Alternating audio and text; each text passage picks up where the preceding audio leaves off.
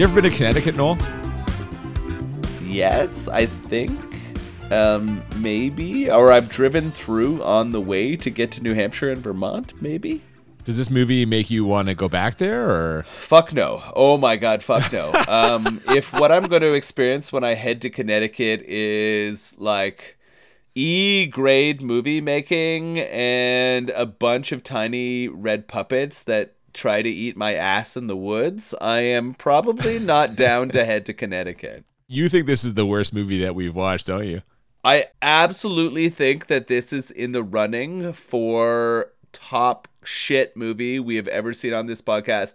It has to be in top 5. Like, I don't even think we can debate that it's not in the top 5. I still think Tank Girl was worse, but that's just me. You can just go fuck yourself with that comment. You're just looking for trolling suggestions right now. I'm already fired up. You don't need to go there. Welcome to Bad Movies and Beer. I'm Cooper. And I'm Nolan.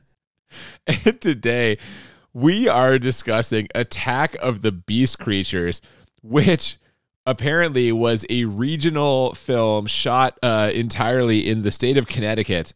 And I don't know, man. You're a puppet lover. You get what you came for on this one, or what? You are an incredible fucking tease. You brought me into this movie mentioning I've never seen it, man. Hang on. Whoa, Miami whoa. Connection. One original I never film, mentioned Miami puppets. Connection. No.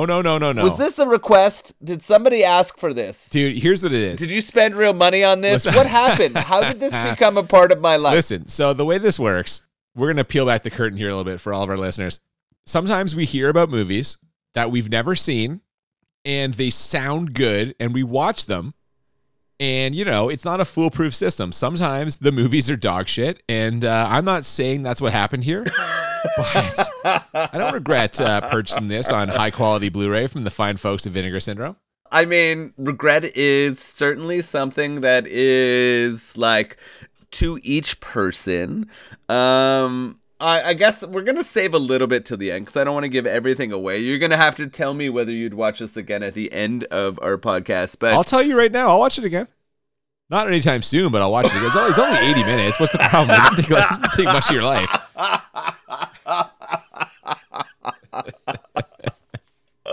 Oh. All right, listen. Let's get this train back on the tracks here. You may not care for this movie, but I'm sure you're excited about the beer that we are pairing with this movie. I absolutely am excited to drink this beer. This is the Creature Feature IPA. It's from the Good Robot, the people at the Good Robot Brewing Company. They're out of Halifax. They're in Nova Scotia. East Coast Canada, okay. Yeah, which is kind of cool. We don't get a ton of beers from the East Coast, but it seems like this brewery has quite a bit of reach, which is pretty cool. They get all the way to our LCBOs.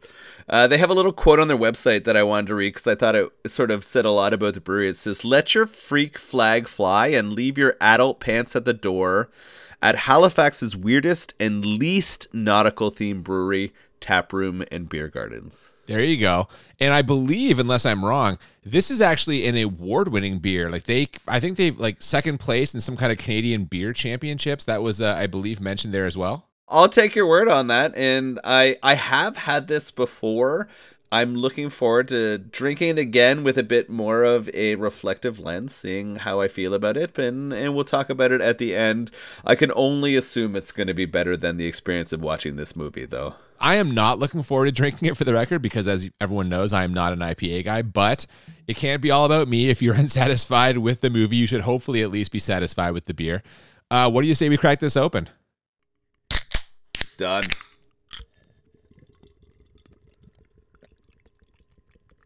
We begin somewhere in the North Atlantic, May 1920, and we start off with a lot of screaming. We see why immediately. There's a sinking ship, which leads us to the title, Hell Island. Wait, what? So we witness the sinking of the Titanic, because it's the 1920s, and we are right there. Like, I honestly feel like that is what they're showing us on screen, is that the people here were a part of the Titanic. They couldn't say it for copyright reasons, but nowhere in here does it say Attack of the Beast Creatures. No, we've had this before a couple of times where like a low budget release fails to attract attention on its first run. They would like retitle it to try and like stir up interest in a second screening or in like the home video market. I have to assume that's what happened here. But yeah, really big curveball for the two of us. You mean Hell Island wasn't enough of a pull here? Maybe the problem was people got too excited when they heard that and their imagination ran wild, and they needed to kind of bring it back down to earth by being like, well, it's not everything you could imagine. It's only going to be some beast creatures attacking. Kind of like when you imagine Jason going to hell, but 0% of the movie is in hell. You're still on this, eh? 2 weeks ago on our podcast, Jason did not quite go to hell, and you're still upset about it. Yeah. I can't let it go. I will not. I will not let that fucking go. How is there no hell in... There's no hell in either of these movies. Neither movie takes place in hell. Getting back to the story here, people are just piling There's into a story? All right. I knew you were going to say that. People are just piling into a lifeboat in between the credits. And unfortunately for the members of one particular boat named Obelisk, they are drifting away from everyone else. Now, they take turns standing watch, but we know they're destined not to be found by any ship, but to find themselves on Hell Island, I guess. Again, I did not know that was the original title of this movie until right now. Yeah, there is just so much screaming. We're getting, really bad synth music as the intro is pouring over here. Well, hang on, really bad. I mean, there's nothing good about this. It doesn't even seem to fit the tone of what's happening. I don't know. It seemed vaguely ominous. It was like, if nothing else, ambient. I don't know. All of this is taking way too fucking long. It's also very, very slow. Oh, get used to that. That's going to be a recurring theme as we go through this. So we're having this intro, which is like a 17-minute intro in an 80-minute movie. It's taking forever. They're on a boat called Obelisk, and we're introduced to a character which we have decided to call Caesar because it's this old grumpy man who thinks he's better than everything else, and he appears to be Julius Caesar. I'm just calling him Caesar. He has a very regal bearing. Mr. Morgan is his actual name, as we'll find out later, but I know what you mean. I did not object when you referred to him that way. This lifeboat, Obelisk, washes up on the shore of some island somewhere, and the passengers exit, except for one gentleman named Mr. Bruin, who appears to be dead. But he's not really, but then he might as well be, according to the guy you just called Caesar, as these people all just start arguing with each other, each one trying to prove that they alone are the worst actor in this movie. You! Aren't you going to help us? You're wasting your time. The man's as good as dead. We've got to look out for ourselves.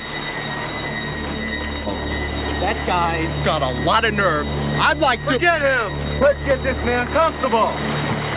It's already getting off to quite a hot start. The 17-minute boat intro, and then the terrible act-off as they approach shore with Caesar yelling. We find a character who seems to be the leader of the people who survive, named John, who might be the worst actor of all time. Nope, that's the kid from Bloodsport. Which we reviewed in our first season. That kid, with only one acting credit to his name, the worst ever. I stand by this, and I will argue this for the rest of my life. I would put John's acting against Bloodsport Kid's acting in an active bet for most things in my life. Let's do it. Yeah. Chug bet. Active chug bet. Someone decide for Cooper and I who is worse. No one's seen Attack of the Beast Creatures. John Come on, man. from Attack of the Beast Creatures or the kid from Bloodsport. I would like there to be some kind of evidence that you've seen both, and we will fulfill this bet. I'm happy to fulfill it. If you say so. As soon as you see the kid in Bloodsport again, you'll be like, oh yeah, you'll just open a beer and start chugging it. You'll know right away. I feel very confident about this, by the way. If you watch this movie, if anyone can get a hold of it, and I hope you can't, because I feel bad for you if you can't. Come on, man. I don't regret playing this. We just talked about this. Listen. After a quick look at a local spider, the surviving members of that lifeboat trudge through the woods looking for some sign of civilization. We get a little backstory on Mr. Morgan, a.k.a. Caesar here. It turns out he was on this boat for medical reasons. See, his wife can't walk anymore, and he's traveling to go find a cure for her. And I don't know about you, but I immediately flash back to FDR, American Badass here, which we also watched in our first season. You think that lady has polio or what? I mean... Why would you send yourself off on the Titanic looking for a solution for polio is a confusing thing for me. But, but whatever the cure is, why is she not with him? Is he just going to go? Is he think it's some kind of an elixir that he can bring back to her? That makes no sense to me. I think he told her he would go have sex with 10 women, and when he returned, she would be cured. And so that's sort of his journey. They keep wandering until a somewhat rotund member of the party finds some berries and eats them, which seems like a straight up terrible move. Also a terrible move, his far too short suit jacket sleeves. Dude is showing double cuff as he stuffs his face here, but he pauses to comfort an elderly lady named Mrs. Gordon, whose husband was going to be meeting her at the dock had the ship successfully arrived at its destination. And was it my imagination, or did he maybe try to make a move on her there? So this character, I think his name is Phil. He's got, like you said, a too small jacket and suit. He also was rocking this strangely short collar. You know when it kind of just points down into tiny triangles rather than actually covering your tie? He's gorging all of these fucking berries he finds. He doesn't care if they're poison or not. He's hungry. Just like he is for GILF because he is ready to mow down on fucking Mrs. Gordon if she's willing, because he is putting the move on her super hard. So it wasn't just me then. You also thought that he was putting the moves on her, yeah? Oh, absolutely. He would have laid her down in a field of thorns and just fucking went to town because he did not care. Oh that's kind of ironic considering what happens very soon. We bounce back and forth between a couple of other characters now, getting the absolute minimum amount of character development in the form of each of their motivations for being on the ship, while in the background we hear unmistakable rustling sounds coming from the bushes. Before we can find out what that is, though, one traveler sees what he believes to be fresh water and gleefully runs toward it. How does that work out for him? This might be the best moment in the movie. Do you think so? The effects are like pretty decent, I thought. Yeah, so this guy runs towards fresh water. He's thirsty. He hasn't had any in a while, and he plunges his face and arms into it, and we immediately get a fucking melted face makeup, and it's actually quite good. Yeah. I would say the practical effects on this makeup are quite tremendous. Whoever does the work here, you deserve a high five because you fucking knocked it out of the park. Now, that doesn't continue though, because this guy... No, I was going to say, you might want to pump the brakes there. This guy starts struggling from putting his face in the water, and then the whole body falls in the water, and then immediately we transition to very poor skeletal makeup with some blood on it. You're saying skeletal makeup, it's just a fucking, like, skeleton. This is like, we watched Deathbed, The Bed That Eats in season 1 also. People go back and listen. That one's a fun episode. But, like, that's the level of special effects we're getting after the face melt. It's just a fucking, like, doctor's office skeleton with some fucking shit smeared on it. Yeah, and Deathbed was from, like, the 60s? 70s maybe? It was also from the 70s, I believe. This is actually 85, which fucking surprised the hell out of me. This to me felt more like 1974. Yeah. The quality of this movie seems like it should have been a decade before it was actually released, for sure. And the effects on the body / skeleton / biology project in the water are really, really bad. Like, it does not come off well, which is sad because the melty face effect was tremendous. If they've been able to put the time and effort from that into the rest of it, this movie had potential, but it did not pull it off. I actually think this is the best makeup and or like moment in the entire fucking movie. I don't necessarily agree this is the best moment in the movie, but it's definitely the best makeup. Now, a couple of the women who are on board that boat are upset, so the heavyset guy shows up to console them because apparently he's casting a wide net here. And they bury the dead guy's body while speculating on what exactly the deal with this island is. Spoiler alert, they will never ever guess. They don't know. Like, come on. Yeah, none of them drop Hell Island as a word. Like, we didn't get that as a... It would have been nice if they had revealed the text. Worked the title in there, yeah. What we get is them burying poor Pat. And was that his name?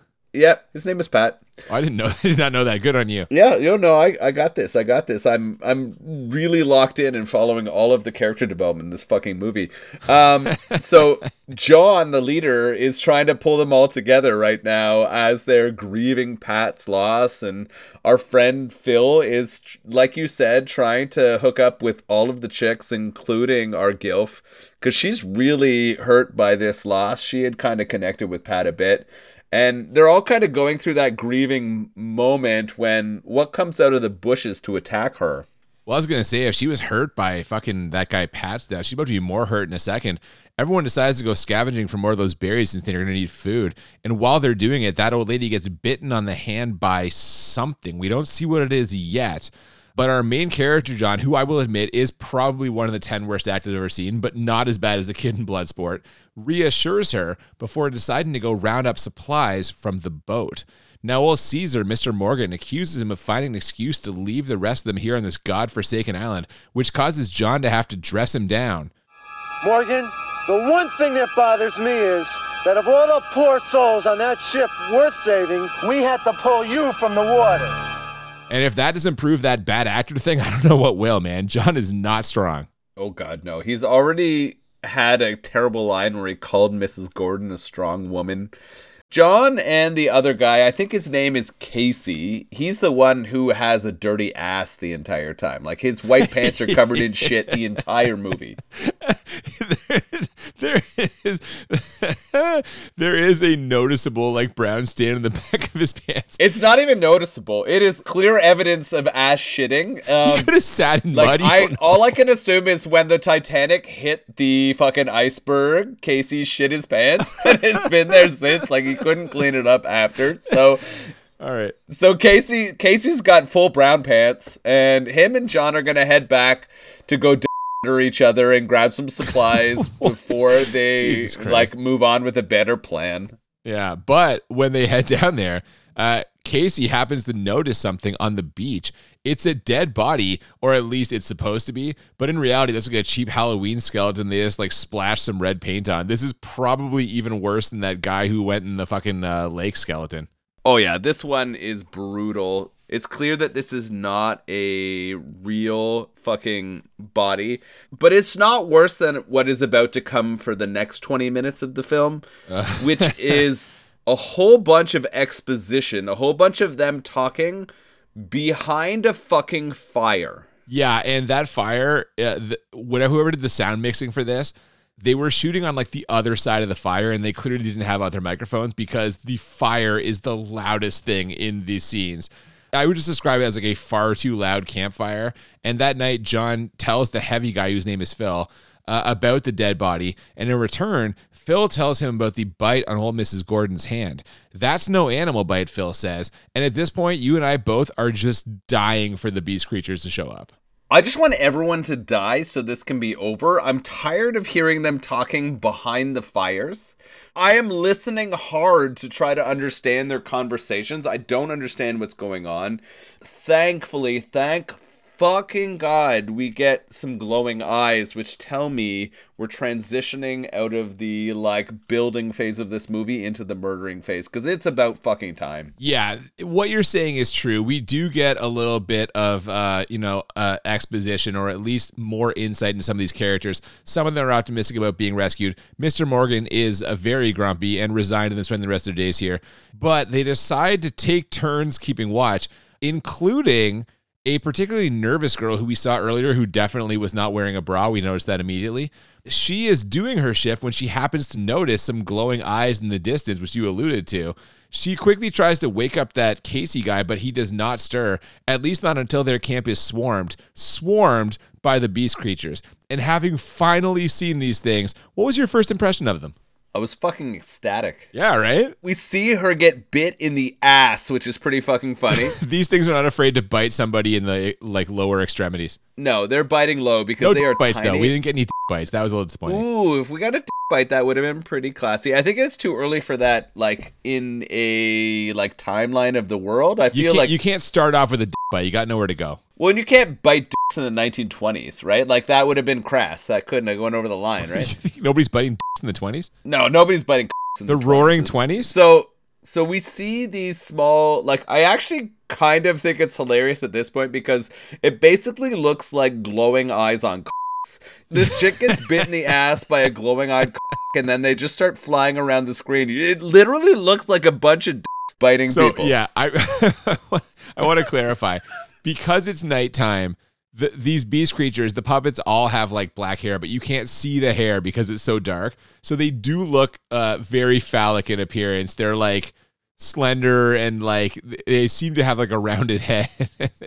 Don't sugarcoat. This is a bunch of penises flying around the screen biting people, and it's amazing. Like this, actually, I said an earlier scene was the best scene in the movie, but this scene where a bunch of penises are biting everybody is pretty fantastic, if we're going to be honest. I still don't think we're there yet, man. I think there's a better scene coming later, but these puppets are a little ridiculous on first sight. Now, the boat passengers managed to ward them off after several hilarious minutes, but they've taken some damage here. A couple of bites and scratches, along with a serious injury to Mr. Morgan. Now, they need to make a plan, and John has got one. Our best bets are either head for higher ground or get back down to the boat. Boat? What if we go out in the water? How can we survive? Phil, we don't stand a chance if we stay on this island. Everybody's gonna have a say in that decision. Even Morgan? Even Morgan. John really just pulling them together here in the summer of 1920. Remember how this movie's set in 1920? Why do all these people sound like they're from the mid-80s? Well, you know, regional theater. I do want to say here, you kind of blew by the end of that night. The crew here, the people on the island, did survive by whacking off a whole bunch of... They had to whack off all those puppets. They whacked them right off their body. Yeah, I agree. Yeah, they whacked off all those and it got them through. Now, John's pulling together as a leader here, and he calls it a democracy. He does not want to strand anyone. Everyone gets a say, and they're going to decide, are they going to head to the boat on the shore and take off again, or are they going to move to high ground after collecting some food and regrouping there? This is where we're heading after the night of the attack of the glowy-eyed. Well, if you couldn't tell from that audio we just played of fucking John, of course everyone follows him. The guy has got charisma for days. And the next morning, they survey the scene. But oh my God. I just spit my beer everywhere. That might be the most offensive thing you've said in the entire podcast we've ever done together. The charisma on John is a -10. Oh my gosh. Well, he convinces all the people, man. They survey the scene, and they do decide to head to higher ground. And it's good they do, because what they don't know is that the beast creatures have pushed their boat out to sea. Or rather, the team of puppeteers operating the beast creatures had moved them like alongside the boat while a gaffer or crew member actually pushes out to sea. This shot did not even look a little bit real. You're saying that, and I don't disagree. But what I will say about this movie, you never see a hand or puppeteer or someone moving the puppets. There's nothing. The only way you see interacting with these little creatures is when the actors are trying to make one of them interact with themselves. And that's bad. Like when they do that, it sucks ass. But for the most part, I will give the crew of this regional Connecticut film credit. The way that they have dealt with filming the creatures keeps that kind of hope alive that they're real. They actually, like, I mean, I know we know they're not real, and I know that they are pretty shit in their design in general, but they do a decent job of not demonstrating that humans are moving or functioning these creatures. Okay, that's fair, but you cannot tell me this shot where they push the boat out to sea looks like it's really happening. No. And it happens rather quickly. They do not probably give it the amount of time it deserves. They need to figure out how to better balance what shots are important versus what shots are purely padding and beyond building tension. Because there are certain shots in this film that last absolutely like ages that should be cut down by at least 10 minutes. I agree, but they are not going to figure that out by the end of this movie. No, they never do. They never do. Hey, no. You know what else is not even a little bit real? The conviction in Mr. Morgan's voice when he tells the rest of the passengers, You're not going to leave me on this island alone. You're not. Morgan. You're not. Morgan. and the Oscar for Best Supporting Actor goes to... With Julius Caesar? That guy fucking sucks. That guy's the shits. He's the drizzling shits. He sucks, but if we're looking at the, like, complete cast of this, you can't tell me you're not believing Caesar's performance more than any of the other actors on this. You know what? That is a good point by you. I have no argument for that. Yeah, you can't defend anyone else more than Caesar. I actually think that despite him being a grumpy old piece of shit character, he is the most well-acted character in this entire cast. Like, Shitty Pants Casey might be a close second, but there's nobody else who even competes other than Shit Pants Casey and Caesar. Those are the two best actors on this entire film. I would love to argue with you, but I legitimately can't do it. The crew sets off now, though, to find food or shelter or higher ground, and we get a lot of point of view shots from the jungle and some hard zooms on both puppets, which are hilarious, and what appears to be empty forest. This is all interspersed with low-grade puppet attacks. They are darting in and out of frame to occasionally bite people, but Mr. Morgan knows how to handle this. He picks up a big rock and just throws it at one of them. His accuracy is fantastic. He really builds some suspense here as he picks up this rock. We're walking along boringly for at least, 15, 20 minutes here. And it's going really poorly. He does smash one with a rock, and then unfortunately, one of them falls down and bites one of the women. Oh man, everyone gets bitten. And what's crazy is, you talked about how long certain sequences take. This sequence lasts for literally 1/8 of this movie. They are just spending a huge amount of time walking through the woods, occasionally getting attacked. There's cuts to puppets in trees screeching until finally we get some excitement when Mrs. Gordon, that old lady that you keep referring to as a GILF, who also has apparently forgotten about the guy whose face got melted earlier, starts drinking from a nearby river. The actor playing John summons up all the gravitas he can muster to remind her, You could have been killed! but it turns out this is actually water and everything's fine. What is not fine, we find out in the next scene, though, is Mr. Morgan's leg. Oh my goodness, yeah. The drama that's being created here, right? She dares drink from a stream which turns into a river after it is clearly clean water. All the girls get in there and start splashing each other in fits of joy. The men are arguing as Morgan's leg is clearly not in good shape after being bit by one of the little creatures that they're not sure about.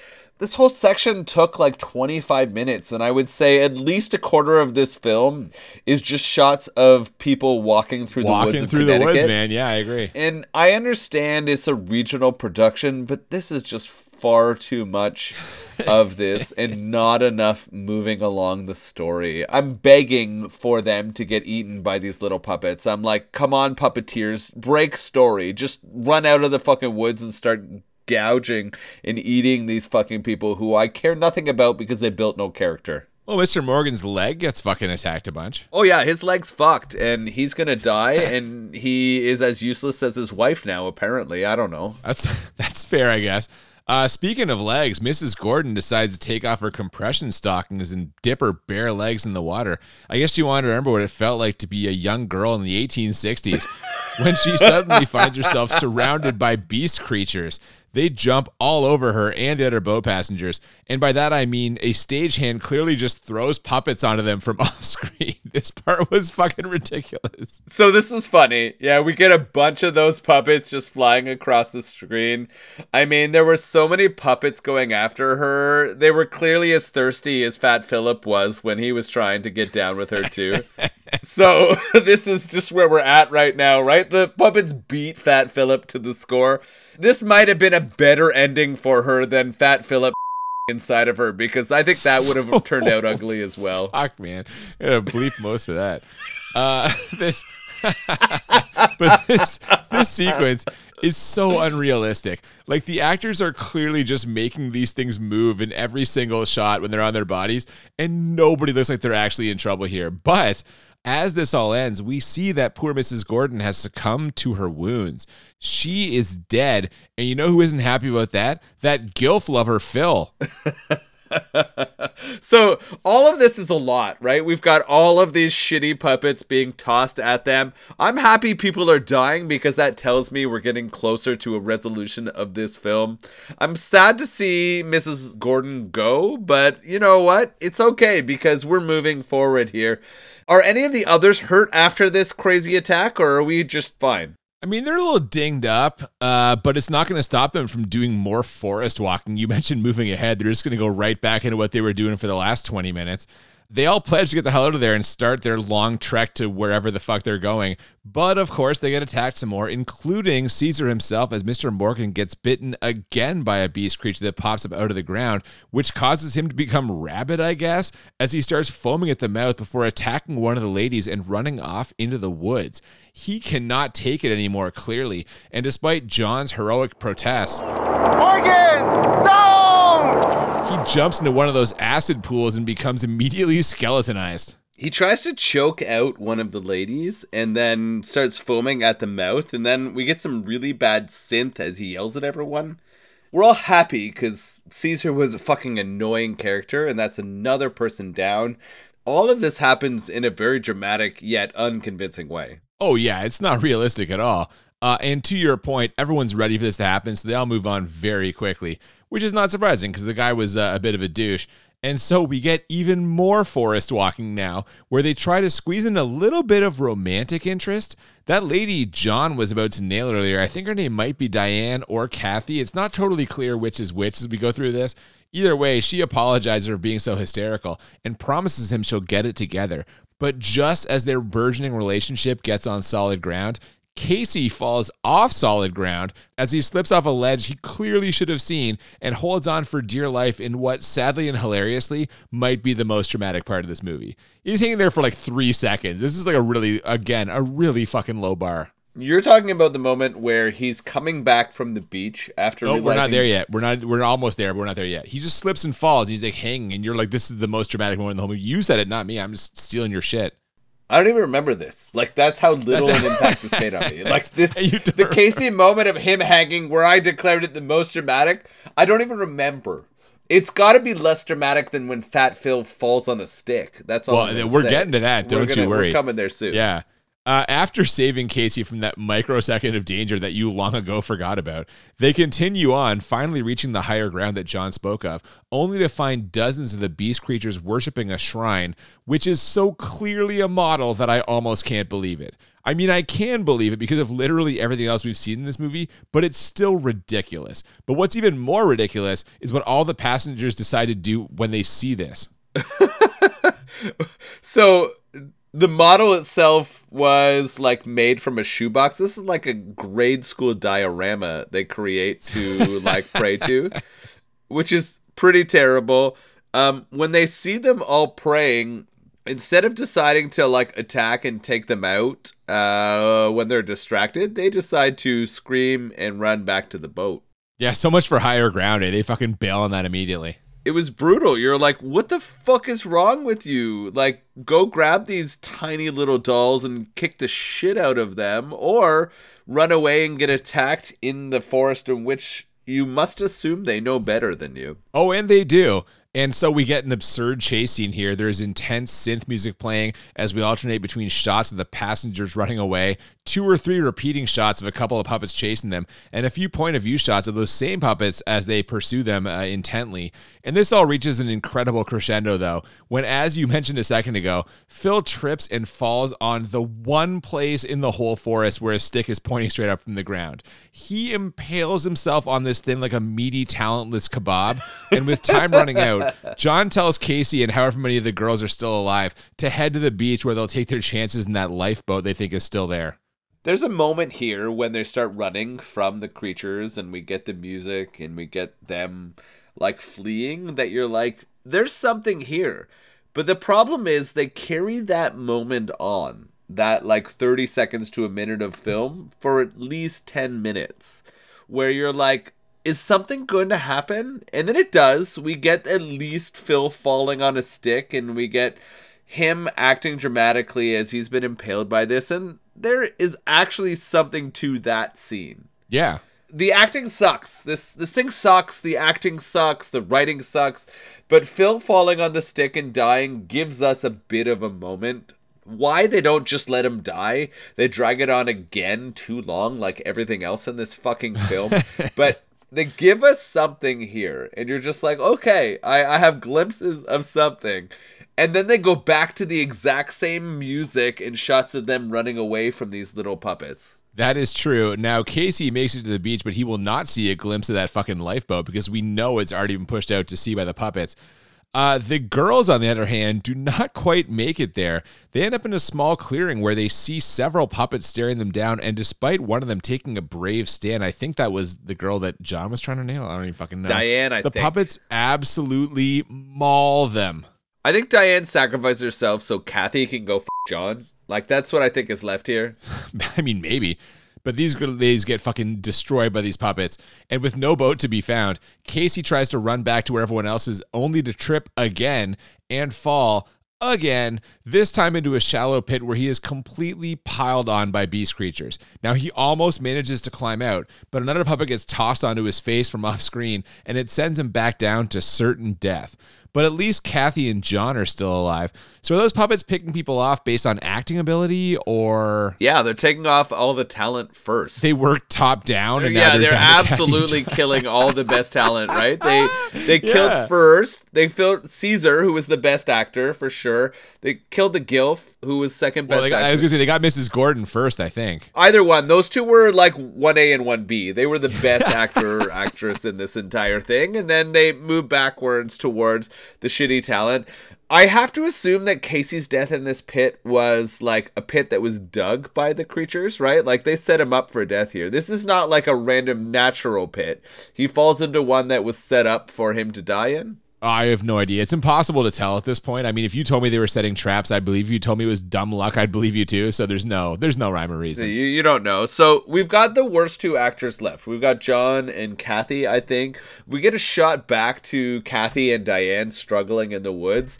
And we see Diane just fucking ravaged by these little puppet creature things. We get a lot of shots, actually, back to earlier parts of the movie, which is, again, a sure sign they're trying to pad this thing out. We get shots of the original guy with the fucking face melting and some other stuff. So there again, they're just trying to remind us of all the horrors that have happened here on this island.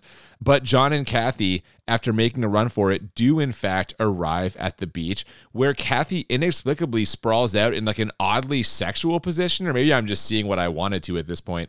Now, inexplicably, there's another lifeboat with a couple of random guys there waiting for them, and it scoops them up before we instantly hit the credits. I don't know what happened here. Like, the fuck?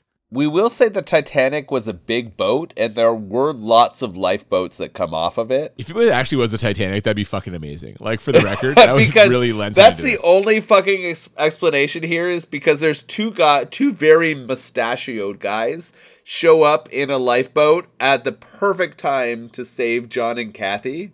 Kathy and John have been through hell. They are the worst actors in this entire movie, but they are going to make it out. They've been through Hell Island. They've been through Hell Island, yeah. And we literally get them in the boat. Like, I think Kathy's not even fully in the boat before we hit the credits. Yeah, it comes out of fucking nowhere, eh? This is, like, so strange. And honestly, at this point, I don't know, man. Like, that 80 minutes, for me, it flew by. For you, it sounds like longer, but just a thoroughly ridiculous piece of regional filmmaking. Like, this is just, I don't even know. You called it a grade E movie. It might be like, it's not a B movie. It's lower than a B for sure. The storytelling, the acting, the cinematography, like whatever goes into this has to be lower than the majority of high school productions you have ever seen. You were saying that you believed we could make a better movie than this in our fucking backyard, and I don't totally disagree with you. So this seems like a perfect time for us to transition to our ratings. The way we always do this, we rate the movie on a scale of 1 to 10 two times. 1 to 10 for how bad it is, 1 to 10 for how enjoyable, and the goal is to find movies that are a 10 out of 10 on both scales, or what we call the Crit 20. And we're going to break procedure here. I'm going to defer to you because I feel like you have a lot of thoughts on how bad this is, and we should probably let you go first. Go ahead. That doesn't happen very often where I get to go first on the bad rating. I'm not going to hold anything back right here. This is a 10 bad. This is absolutely a 10 bad. It is potentially the worst film we have ever watched together and described on the podcast. So 100% a 10. Is that it? So should you guys go to mine now? Well, hold on. Story, number 1. There is no fucking story. There's literally nothing to this other than the Titanic crashes and some people end up on an island and they're assholes and they're chased by fucking puppets. That is it. That is the story. Okay. The acting is fucking atrocious. I don't know that we've ever watched a film where the collaboration of acting talent has been worse than this, and we've watched some bad fucking films. The editing, atrocious. Things don't make sense. Timing doesn't line up. Sounds. The sound effects are over the top, overblown, or non-existent. It is one or the other. Neither are good. The makeup, holy fuck. I will give them a lot of props, though, for the face melting. first fall face melt. Amazing. Yeah, it's good. The unfortunate Where'd that part come is from? That's that so happens, out of place in this movie. That happens in the first 20 minutes of the film. And then the makeup from there on out is atrocious. We get so many like skeletons without nothing. That's one of those situations where like you set the bar really high and then failed every time after that. Like that's how I would describe the makeup. Music and sound, garbage. It's a 10. You talk about how bad it is. You're not wrong. Like I'm not exaggerating. 75% of this movie is just them wandering through the woods, occasionally getting attacked by puppets. Like you said, the acting is terrible. There's a reason you've never heard of the hot acting pipeline that funnels out of Connecticut. Like I can't believe how bad some of these people are. Wow. You're going after Connecticut, hey? You're just throwing it out there. Fuck you, Connecticut. Yeah. Like, this is not... If this is indicative of the caliber of acting you have in this state, like, no. Like, stop it. To call these effects low budget is an insult to low budget effects. Like, I thought Mac and Me was going to be the benchmark for terrible puppet work this season, but this has thoroughly beaten it. Like, this is so bad. This is 80 minutes, and I feel like most of it was padding. So 100% I'm with you. It's a 10 bad, but how enjoyable did you find this on a scale of 1 to 10? How dare you say the puppeteering in this was the... Well, I guess you didn't say the worst part. You said it was worse than Mac and Me, which is fair. Yeah. The puppeteering in this is the best part of the movie. But it's still terrible. I agree. It's not good. It's not good. The puppeteering is not good. But the parts that I did enjoy were the little puppets they created were funny. They were hilarious to laugh at. When the prop people were throwing them on the characters during the scenes, that was enjoyable. The face melting when he went in acid, that was good. But everything else was fucking terrible. Yeah. Like, it was only 80 minutes long, and I would say it was 60 minutes too long. There are only 20 minutes of content in this entire film that I felt were worth watching of those 80 minutes. And I know that is pretty scathing, but it really wasn't that enjoyable.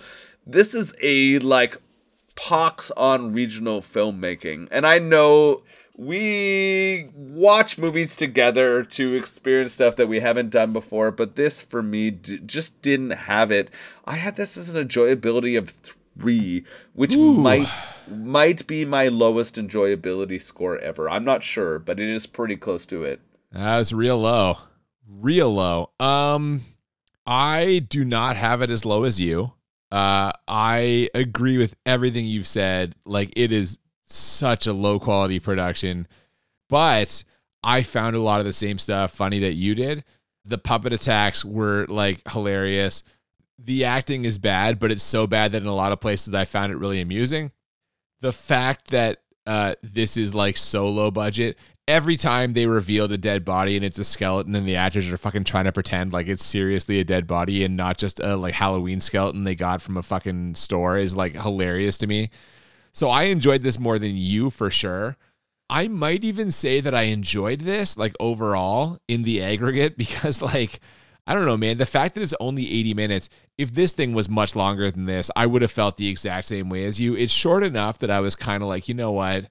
I didn't waste that much of my time. It's funny to laugh at this shit. So I have it as a 6 enjoyable. Not the least enjoyable movie that I've watched on this podcast for sure. Will I watch it again? Probably not. We're getting to the economics of purchasing this movie. I was going to say, I do own it, so I'm tempted to watch it at least once more just I can... Just to justify the purchase. I understand that. And you know what? What I'm going to say is movie making in general does not produce enough like small original idea kind of concept stuff. Fuck, not anymore. We've talked about this. Like that one of the reasons we look into the past for like 70s, 80s movies, even like 90s is because they just don't do that shit anymore, and that's a goddamn shame. And I am 100% in agreement with you on that. And you know what? I will never fault you for taking a chance at buying and sharing a movie with me that is something that wouldn't probably be made or produced today. Like, I'm happy that people are trying to be creative and make stuff. This just felt incredibly flat for me.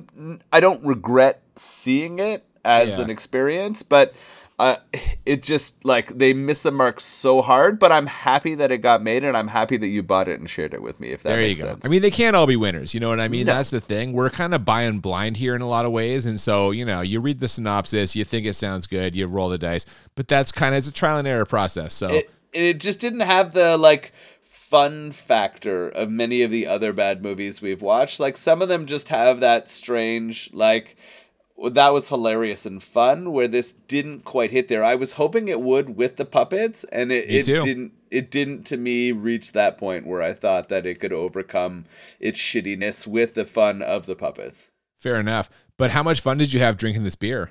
What I'm going to say is I think this beer might be one of the best melds of my preferences and yours. Like, they do an incredible job of making this palatable for people who enjoy hops and malt. Like, it feels like it doesn't do too much of either, so it just becomes a really easy drinking IPA. This might be one of the most easy drinking IPAs I've ever had. I'm going to disagree with you here because we've had other beers in this podcast, and I wish I could remember them now, where we've kind of said this might be the perfect kind of middle ground for the two of us. This one for me just didn't have it. This was still like a little too hoppy.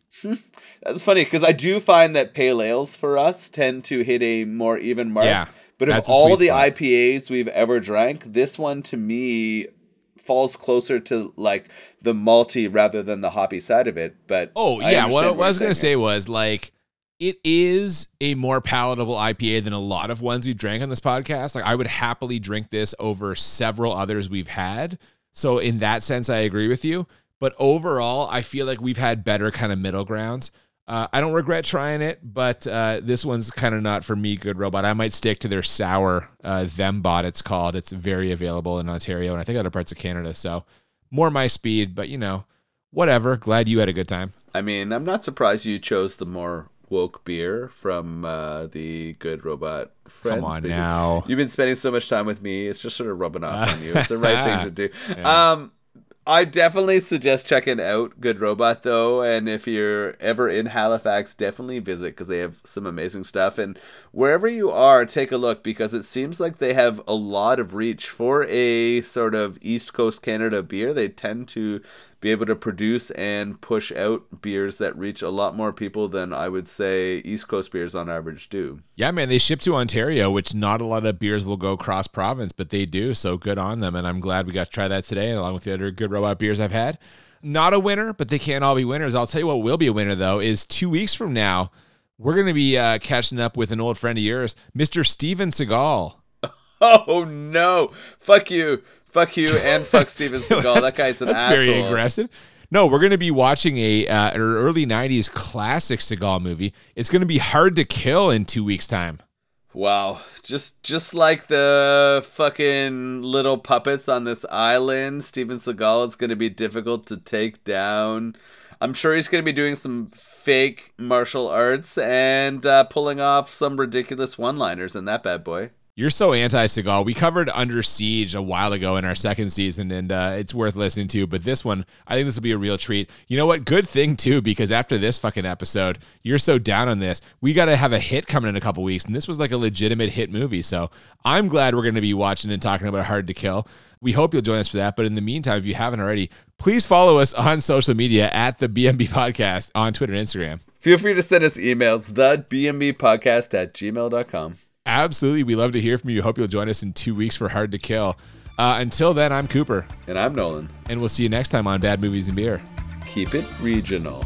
I thought you were just telling everyone not to keep it regional. No, fucking don't keep it regional. That fucking shit's like that. Keep it away from the regions. Who will survive the terror?